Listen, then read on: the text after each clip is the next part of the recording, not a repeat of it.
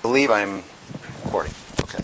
Let's open our time in prayer. Father God, we thank you so much for this great day. And Lord, we are again so thankful for, Father, your forgiveness.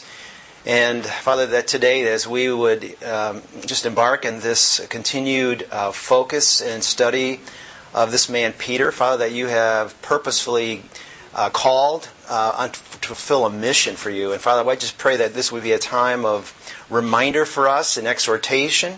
And we just give thanks and praise to you for the great privilege that we have, just as a body of believers, to be, again, in the fellowship of your word. And pray your Spirit would lead now. In Jesus' name, amen. Luke chapter 22. Peter says, and Peter said to the man, I do not know what you are saying. And immediately while he was still speaking, the rooster crowed. And the Lord turned and looked at Peter. Then Peter remembered the word of the Lord, how he had said to him, before the rooster crows, you will deny me 3 times. And so Peter went out and wept bitterly. Luke chapter 22, verses 60 to 62. I used that verse as a key verse last week because I said if there was a transformational verse that we could pick for Peter, it may be that very verse. And what I want to focus on today is to help us unbundle, unpack, is what did he remember? Well, I'm going to give you one reminder for me. This was actually a funny story that happened this week. That because of my response at times to any of the kids that might ask for something, I'll just say no, without even any regard or thought about what maybe they're asking for. So this week I learned that Danny and Jeff are going to buy a kayak. Okay? And of course I said, you are not buying a kayak, Danny. Kayak is, what are you going to do with this kayak? And of course I'm just going at them with this thing, and it's, no, Dad, I'm going to get the kayak. I'm going to get the kayak. Because they're going to go to the Apostle Islands, in fact. Geez, how more biblical can you get? So, I was an absolute, say, no, there's no way. But, I was reminded.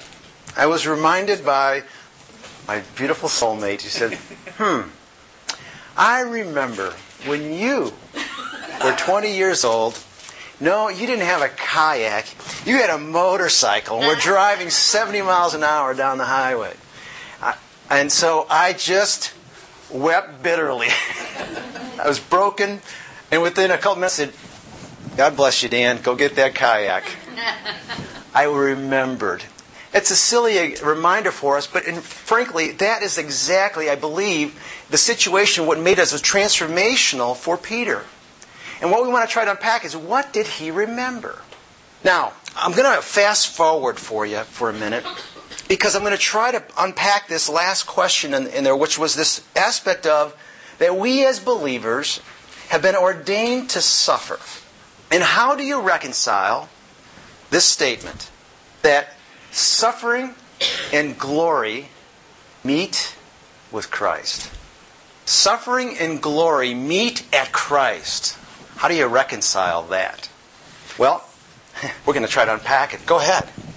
You're exactly right. But you know what? If I asked that question to Peter in the Gospels, he wouldn't have given us that answer. In fact, he doesn't give us that answer from the heart until 1 Peter. Because if you were to look at and to summarize what is really a key focus in 1 Peter, it's on suffering. It's a message of suffering that he addresses head on. And this truth, where Christ, again, we as believers, Christ is this meeting of glory and suffering, and that we as believers are ordained as saints to suffer, is a challenging thing to understand, if not to accept. Agreed? Well, because of that, and that's what kind of then moves on even to 2 Peter, because what happens is because it is challenging for anyone to accept this truth of this suffering as a believer, that frankly, this is where we see false teachers. That would come in, these false teachers would then provide for those warnings. And they would provide for ways that they would say is, look, if you're looking for successes in life, here's the way you can do it. In other words, to counter that. You may have heard of this particular little motto, right? I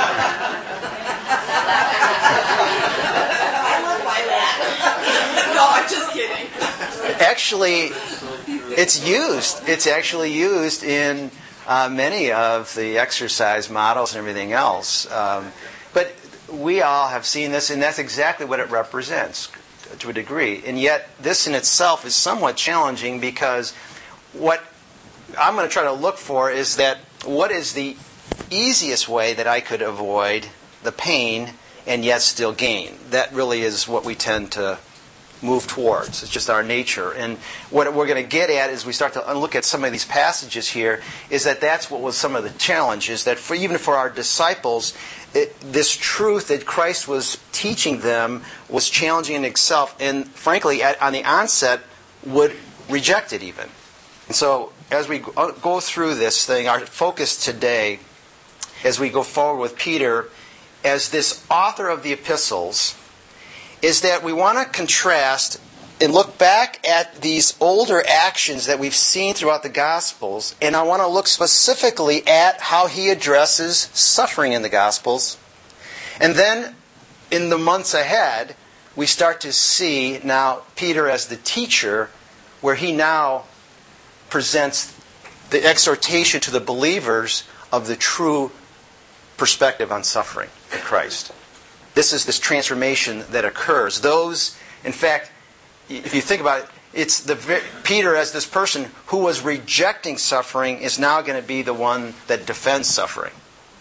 So, our objective, same as last week, is to look at the experiences of Peter's life that transformed him not only to this leader, but an effective teacher that we will start to look at. And we're going to look at a few passages, and our passages that we're going to look at in the Gospels, and then taking that forward into Acts today, is going to look specifically at this focus on suffering in some of the transformational things. So I'd like you to go with me here and open up, first of all, to Matthew chapter 5. And I'm going to ask for a volunteer if they could read for us verses 1 through 12 of Matthew chapter 5 on the Beatitudes. Can you volunteer? Thank you. 1 through 12. Thank you. Go ahead. Yes, please. Thank you. Stop at that point. We're going to jump ahead on some things here.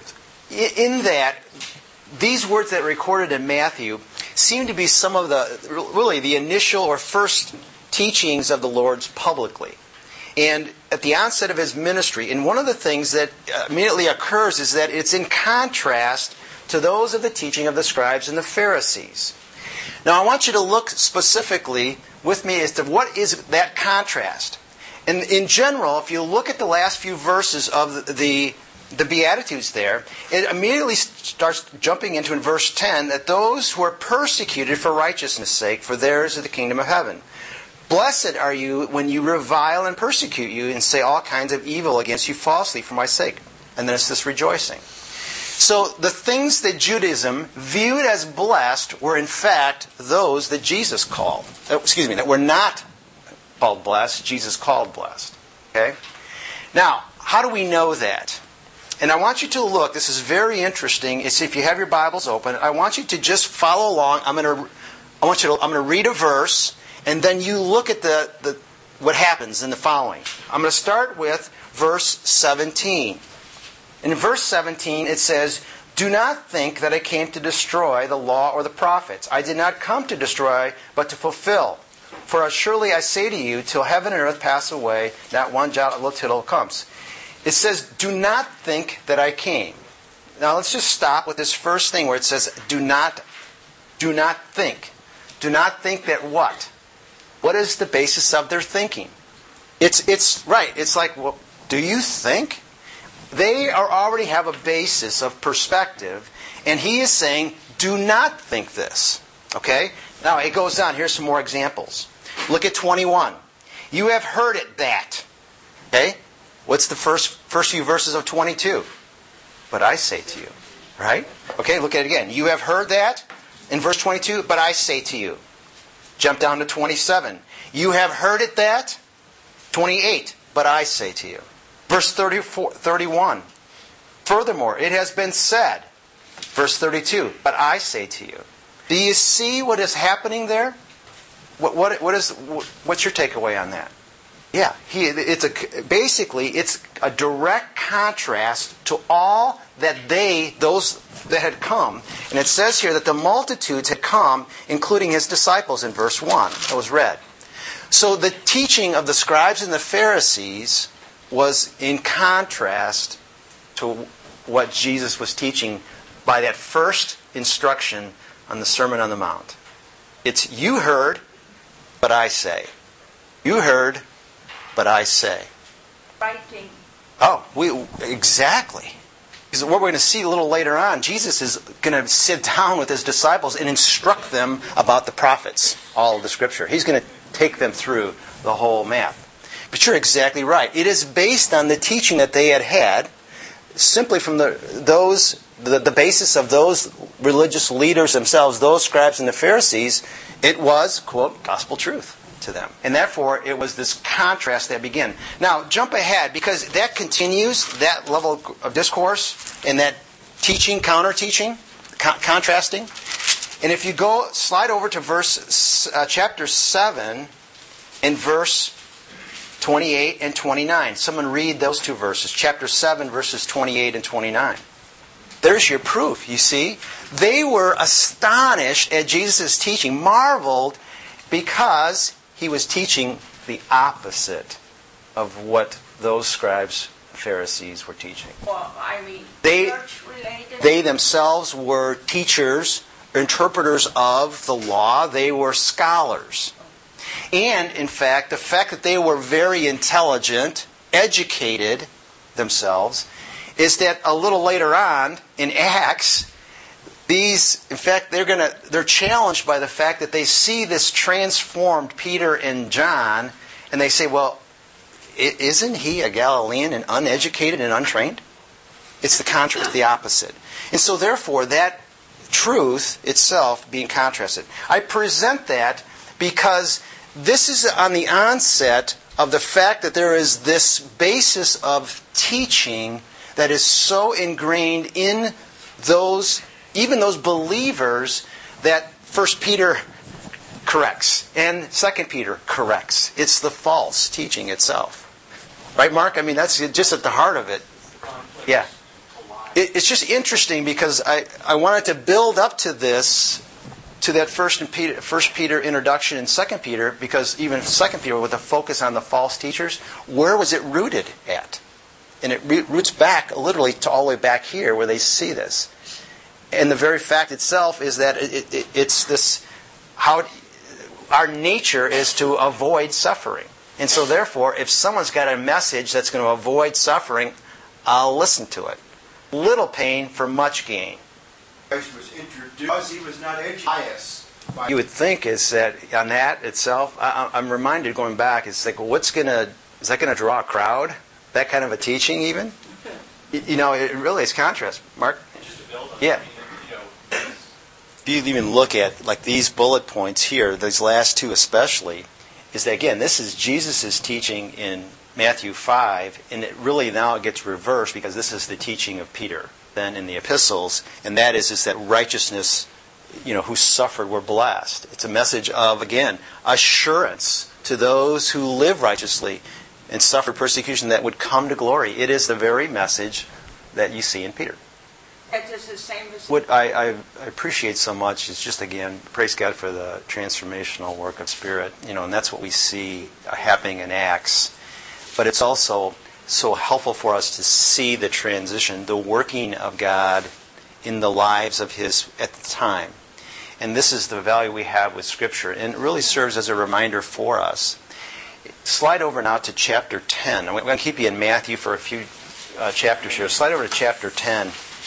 To a next section of passage, it says disciples were sent out. And immediately after Jesus gave instructions, He sent them out. Chapter 10, verses 5 to 15. And the question is, what was foretold about their ministry and the response of Peter? Now, sometime later, so I want to, first of all, start with the first couple verses of 10. And it says, and when He had called His 12 disciples to Him, He gave them power over unclean spirits to cast them out and to heal all kinds of sickness and all kinds of disease. stop at that point and just think on that, is that here you have these groups of called disciples, and then he names them after, and he calls the first, he says, now the names of the 12 apostles are these. First, Simon, who is called Peter. So these apostles were given, immediately after this, they were given authority over unclean spirits and the power to heal these kinds of diseases. Now, immediately after this, if you keep going, reading on, and if you look at the sections, now look what he says in verse 16. Now behold, I send you out as sheep in the midst of wolves. Okay? Now, glance with me. I'm just jumping ahead, but I want to pull out from here these things. So, here's the first thing. He gives them power and authority to heal over disease. And then he says, by the way, behold, I'm sending you out among sheep, among wolves. And then he says, but, 17, beware of men. They're going to deliver you up to councils. And you'll be brought before governors. Verse 21, now also, brother will deliver up brother to death. Verse 22, you will be hated for all my sake. Verse 23, when they persecute you. Not if. When they persecute you. Verse 28, and do not fear those who kill the body, but cannot kill the soul. And he goes on from there, and then in verses 38 on down, and he who does not take up his cross and follow me is not worthy of me. He who finds his life will lose it, and he who loses his life for my sake will find it. Immediately after Jesus foretold, what did he foretold? He foretold that this would be about suffering. If you identify with Christ, you will suffer. And he is foretelling that literally after he has empowered them, and then he gives them, when you read that passage, he says, all of these things, all of this suffering, you're going to encounter, and it says to take up your cross, suffering, and follow me. Now, what was the response in your Bible there? Right after verse 39, and what was Peter's response? Look hard. Where is it? I couldn't find it. There was no response. There was no response on Peter's part or any of the other disciples. Now, here's the way I look at it. They were just given all of this power. They were just given the power and authority, and now he's saying, all of this too? It's like, whoa. I get this, but this is what's going to happen to me? Boy, I don't know if I want that power and authority. There was no response. I mean, how could suffering and rejection come their way? I mean, they were at a time when they were given this authority. They were all excited about the chance they can go and start using this power. It was challenging for them to reconcile that, and so they just heard it, and yet no response. Peter's confession. I actually gave you a couple verses here, and I think originally in the handout I had chapter 9 of Matthew or Luke, but since we're in Matthew, you can just slide over to chapter 16 too. Sometimes I like to jump back and forth just because of the fact that you have some additional words and perspective that get added to these gospel messages. So Peter's confession and his correction. Now, Peter's confession in Matthew 16, verse 16, as we talked about last week, is that Simon Peter answered and said, "You are the Christ, the Son of the living God." In itself, that confession was a landmark event. Essentially what he was saying is that Jesus is the promised one. He's the one that's going to bring deliverance. He is the messenger. In fact, he is the message, period. Not only is the messenger itself coming, but he is the one. He is the message itself. Some of the things about that very confession that are noteworthy is that it wasn't any resuscitation. It was a personal confession. And Peter's confession was somewhat partial. It was somewhat partial in that it was imperfect and it was somewhat tentative. And we know that because he was unable to fully recognize that very statement that he said. And the fact is that it was only because it was not of the flesh. It was of God. For flesh and blood has not revealed this to you, but my Father who is in heaven. Well, some of the challenges was that they in that statement is that from a Peter's perspective, he could make this statement even from a personal perspective that Jesus was the Messiah, but not God. And especially not a suffering Messiah. We know that it was somewhat doubted. And so, from Peter's confession and correction, why did Jesus command the disciples to be silent? And if you look at 16:20 there, if you're reading on, after he makes this confession, Jesus says, I'm going to build my church on this rock, Peter. And then he commands the disciples, in verse 20 of Matthew, he says, to tell no one that he was Jesus the Christ.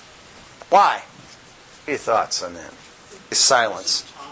It's like getting the message and then without any instructions or any background in it, go out and start telling people about it. Because we know, and that's exactly right. Mick, you're right. Sure, I think you hit it really well, is that the Jewish people themselves, they were chafing under domination of Rome at this point, and so they were simply looking more from a revolutionary standpoint, more of a messianic rule. Certainly not a message of suffering. That was quite the opposite. And so I believe at this point you're exactly right. It was for the purpose of further instruction and understanding. You needed the whole manual before they went out. In fact, if you look at this thing, verse 21 is significant because the infinitives that follow in verse 21 of Matthew are actually in Luke of 9:22, if you're following along there. In this calling, it says, from that time on, Jesus began to show his disciples that he must go to Jerusalem and suffer many things from the elders and chief priests, scribes, and be killed and be raised on the third day. Well, okay, what are the four infinitives that we see here are pretty simple. We know that it was a message of suffering. And that timing of that before his greatness was completely manifest itself, involved in teaching. And in that he lists the things. He is to suffer many things. Rejection and persecution. 2, religious leadership of the Jews will reject him. Clearly, he's calling it out. In fact, he is saying that he was to suffer many things he's calling it out. Who is going to reject him? It is the elders and the chief priests and scribes. He will be killed and he will rise on the third day. Now, in what light did Peter see these things and how did Jesus respond? Let's look at 22 through 27. Someone can read that, please. 22 through 27. That's our answer. What light did he see it in? Verse 20, it's the end of 23. Pardon? You look at 23 really close. Jesus gives that, calls it right out. He's looking at it from men. And that in itself is a human point of view. Jesus told Peter he saw things purely. Again, looking at that, he says, you are an offense to me, for you are not mindful of the things of God, but the things of men. This is our problem, because we are looking at things through the lens of humanity, and not through a godly, biblical perspective for us as believers today even. And that is the challenge, is that so often, in fact, this harsh response, this harsh rebuke, so strong, literally calling it out, saying that he is even being a spokesperson for Satan. Because it's not of God, it's of man, it's of the flesh. In this case, of the adversary. Our next passage, Luke chapter 9. I want to go to Luke, if you could, because it helps us description-wise a little bit better. This is the Transfiguration. So often when we look at the Transfiguration, we talked last week about certainly the event, Peter's response to that. But I want you to look a little bit closer at this. That chapter 9, verses 28 through 36. In this Transfiguration, but I tell you truly, there are some standing here who will not taste death till they see the kingdom of God. Now it came to pass about 8 days after these sayings that he took Peter, John, and James and went up on the mountain to pray. And he prayed, the appearance of his face was altered, and his robe became white and glistening. And behold, 2 men talked with him, who were Moses and Elijah, who appeared in glory and spoke of his decrease which was about to accomplish at Jerusalem. But Peter and those with him were heavy with sleep. When they were fully awake, they saw his glory and the 2 men who stood with him. Stop at that point. Responds later. This event, if we were to best word that describes it, it is an event of glory being revealed here. And in those days, what we see in here is that Jesus, Moses, and Elijah all appeared in this glorious radiance, is what they said. Is it not a foretaste of the glory yet to come? Now, what were they talking about? What were Jesus, Moses, and Elijah talking about? They were speaking of his departure, his exodus. And in fact, more specifically, about his glorious death. Think about it. He is in a state of glory, in appearance, and what he's talking about is his death, burial, his resurrection, and ascension. Here we see it, is that this joining together of suffering, the suffering of Christ and glory, that transfiguration experience. So often we think of that. He said, well, what was the teachable moment for Peter? Was that his impulsive response coming down the mountain, he was more concerned about them being there than recognizing about what was happening there on the mount and what they were talking about. Moving on. Peter's declaration and his denial. Luke 22. Since we're in Luke there, we'll jump ahead to 22. Luke chapter 22, beginning in verse 31.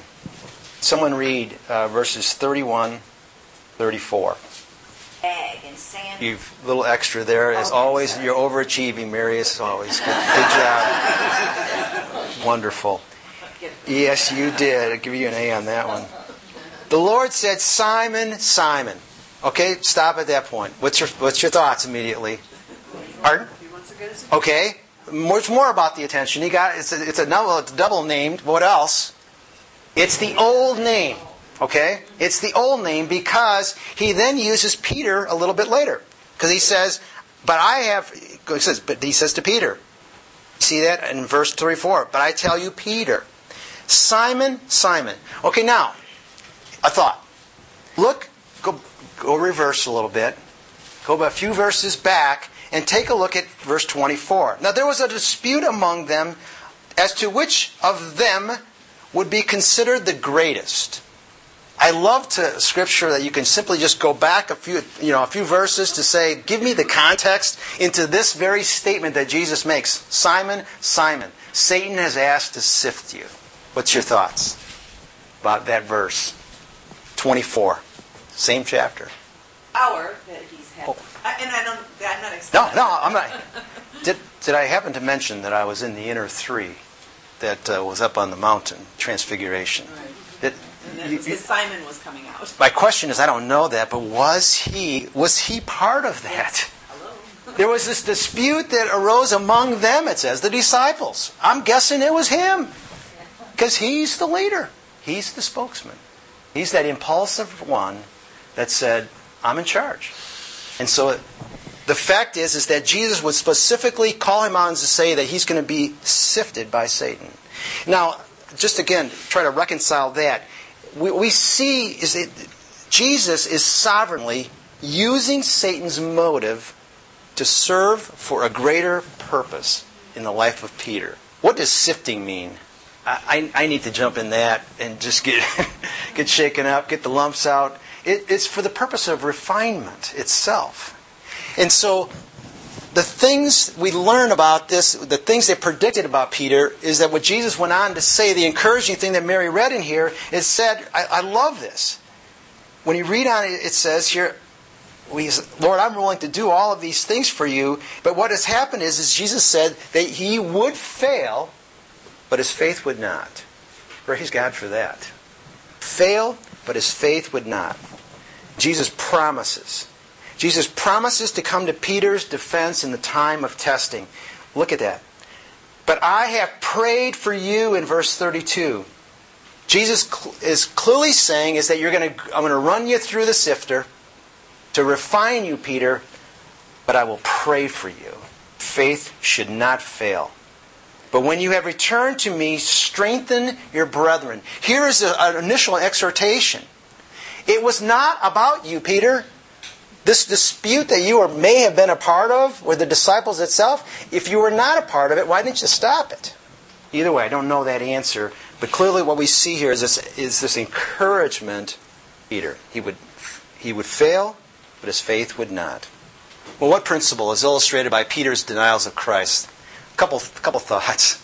This is the verse I think of right here. Think of the verse in 1 Corinthians where let him who thinks he stands take heed. What was that? How to finish it for me? Lest he fall. Involuntary responses reveal our character, not planned responses. When you think about that, as sometimes, if you're especially like Peter, you respond in a situation, and it may have been literally this statement that Jesus was making about the apostles themselves being on these thrones in the kingdom. Their response itself may have been purely self-centered, not of the things of God. Well, I inserted a little thing in here for a little extra credit. Okay, is that one in your handouts, this question? No? Yeah, this was an afterthought. Peter remembered.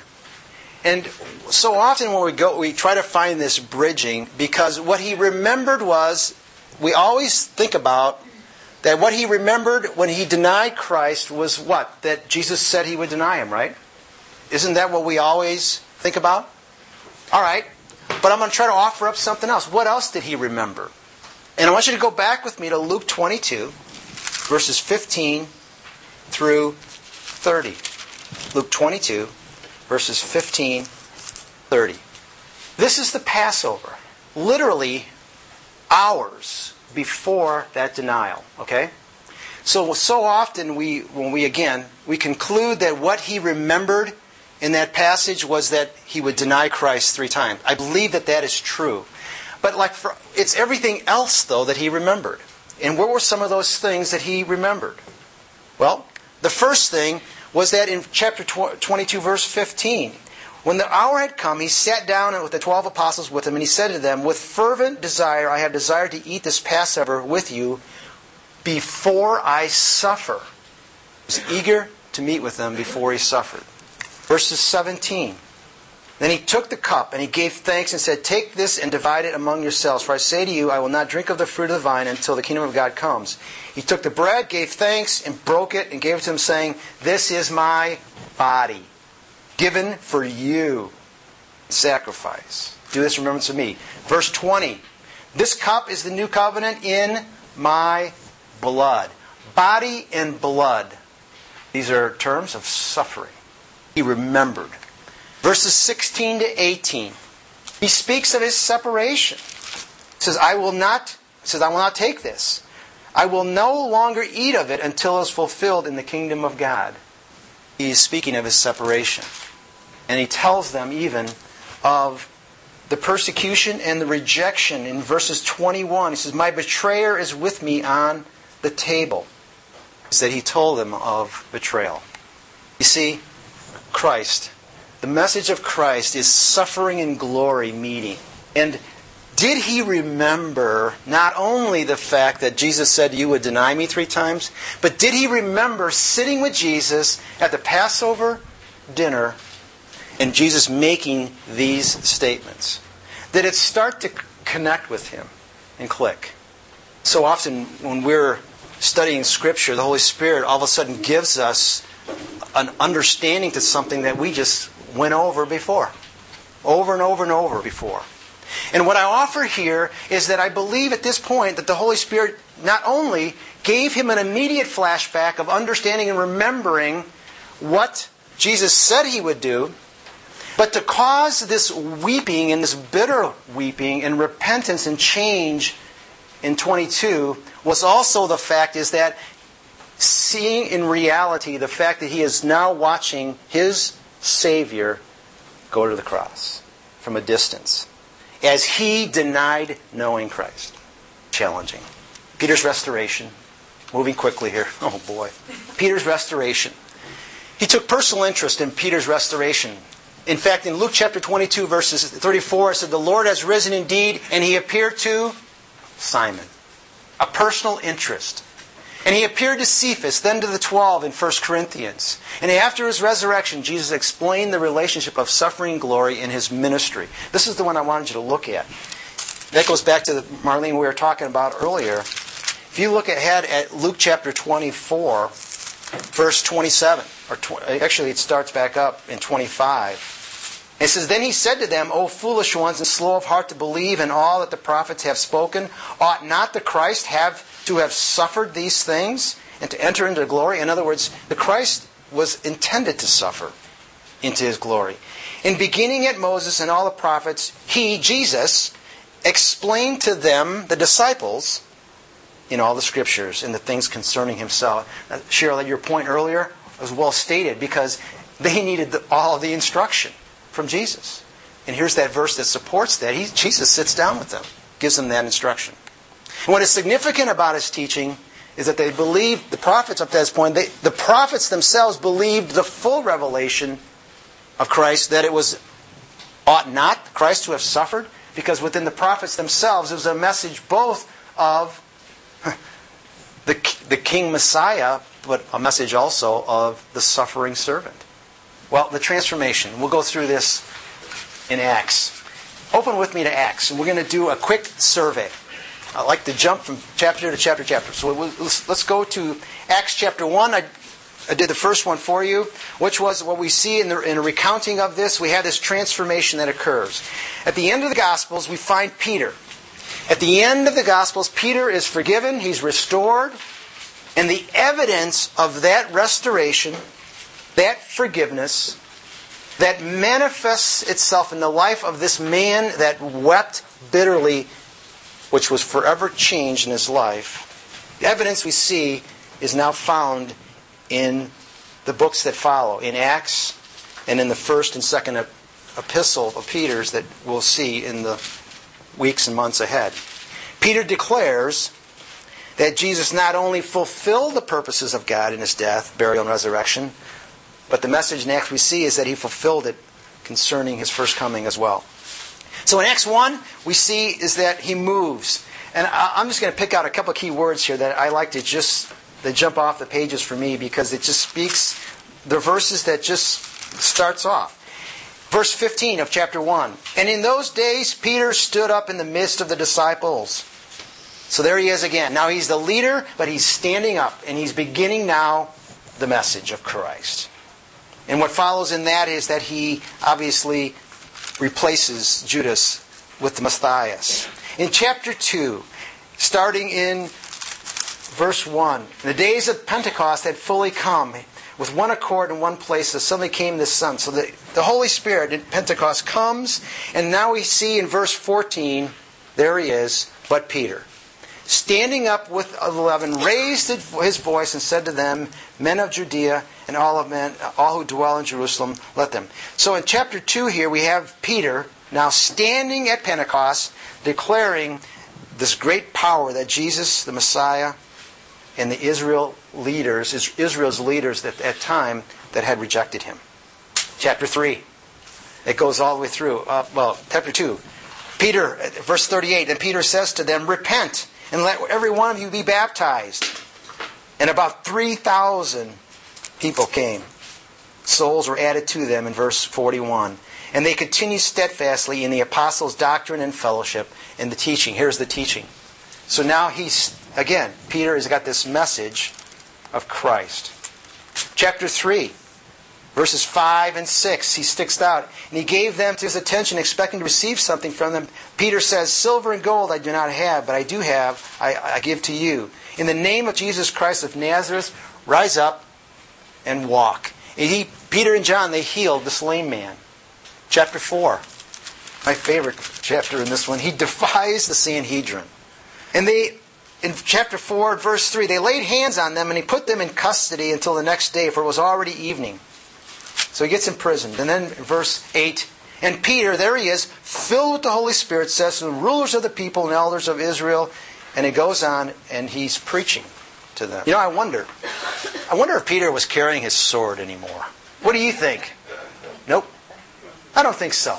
This is a man that is trusting in the sovereignty of God. He was no longer concerned about opposition and death. You see that. Verse 13, he says, "And now when they saw the boldness of Peter," there he is, the boldness of Peter and John, and here it is, "and they perceived that they were uneducated and untrained, they marveled at them." They're going, Is this Peter? The guy we know? Uneducated? Untrained? Amen to that. And this, chapter 5, he dealt with the hypocrisy of Ananias and Sapphira in verse 9. Peter said to her, how is it that you have agreed? So he addresses that head on. In verse 18, he gets imprisoned again. They laid hands on the apostles and put them in common prison. But at night the angel of the Lord opened the prison doors and brought them out. Go stand in the temple and speak to the people all the words of the light. And when they'd heard that, they entered the temple early in the morning and they taught. Here he was. All that they said not to do, they did. Peter was this, obviously he was arrested, and now he wasn't off going and hiding from a distance that we saw the man in the Gospels, was he? He was literally the one that refused now to be silent, regardless of whether he was threatened or beaten, in more of a rejoicing perspective. Verses chapter 8. The problem of Simon the magician in chapter 8, Peter deals with this problem of Simon the magician in Samaria. Chapter 9, he raises Dorcas from the dead and heals Ananias. Chapter 8, or 9, excuse me. That's verse 34. Peter said to him, Ananias, Jesus Christ has healed you. Verse 40, but Peter put them all out and knelt down and prayed, and turning to the body, he said, Dorcas, Tabitha, arise. And she opened her eyes, and when she saw Peter, she sat up.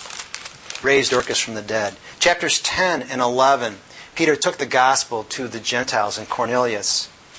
And Peter, in chapter 12, here he was imprisoned again. This was the humorous one. Chapter 12, verse 13. And when Herod was about to bring him out, that night Peter was sleeping, bound with 2 chains between two soldiers and guards before the door were keeping. The old Peter, he would have been frantic, trying to get out of prison, and here he is, asleep, relaxed, within the sovereignty of God. Well, in preview, the Peter that we're going to see in 1 Peter, when you look at chapter 1, suffering is going to be portrayed, it's of the will of God. We're going to start to see that. Chapter 2 of 1 Peter, innocent suffering is commended and commanded from Peter. In chapter 3, suffering is a blessing. Chapter 4, 1 Peter, suffering is an encouragement. And in chapter 5, it's an experience shared by all believers. After we have suffered, we shall enter into His eternal glory, and knowing that God Himself will confirm, strengthen, and establish us. A snapshot of the epistle of 1 Peter. So in closing, the Peter of the Gospels became this transformed Peter of Acts 1 and 2. In the same way that we are transformed, the old and the new. If any man be in Christ, he is a new creature. The old things have passed away. Behold, new things have come. 2 Corinthians 5:17. Have you trusted in the suffering, death, and the resurrection for our salvation? And if you have, then only then you'll be able to understand the glory of suffering for righteousness' sake and for Christ. You know, when you look now, is that I want you to remember Peter. In these first 2 weeks of introduction, is that we've unpacked quite a bit about Peter. We see so much of him in the Scripture themselves that reveal about his character.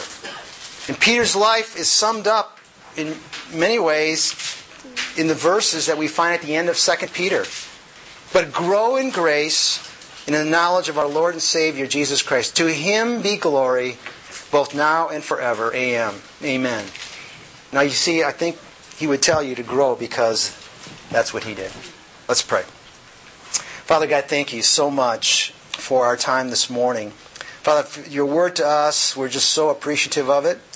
And Father, how it just works in our hearts and it just speaks so clear to us. Father, we thank you for the Holy Spirit that just gives us that perspective and understanding. Father, I thank you so much for this example of Peter. And we thank you for what we can learn from him. And we thank you for what he learned. Father, we ask you that you would continue to teach us. Teach us from your Spirit. And Father, that as we continue, and that you would bless this study of 1 Peter. Father, that we as believers, Father, that we would be shaped and refined through this study. Father, we know that you can grow us into a greater grace, Father, than we are now. And so we just pray that, Father, we will grow continually in the image of our Savior, Jesus Christ. And we give all thanks and praise to you for what He has done for us. Amen.